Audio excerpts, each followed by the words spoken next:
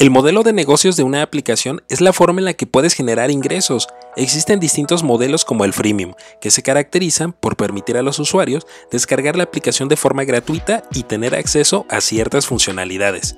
Dentro de la app tienes la oportunidad de vender productos a tus usuarios, o como en el caso de los videojuegos, puedes ofrecer funcionalidades exclusivas que solo ellos podrán utilizar al iniciar la partida.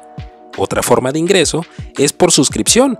Tus usuarios te pagan una mensualidad para tener acceso a contenido exclusivo de entretenimiento, cursos o algún otro servicio. La ventaja de este modelo es que, al tener suscriptores recurrentes, tienes la facilidad de generar proyecciones financieras a largo plazo. ¿Y tú, ya pensaste con qué modelo de negocios crearás tu proyecto?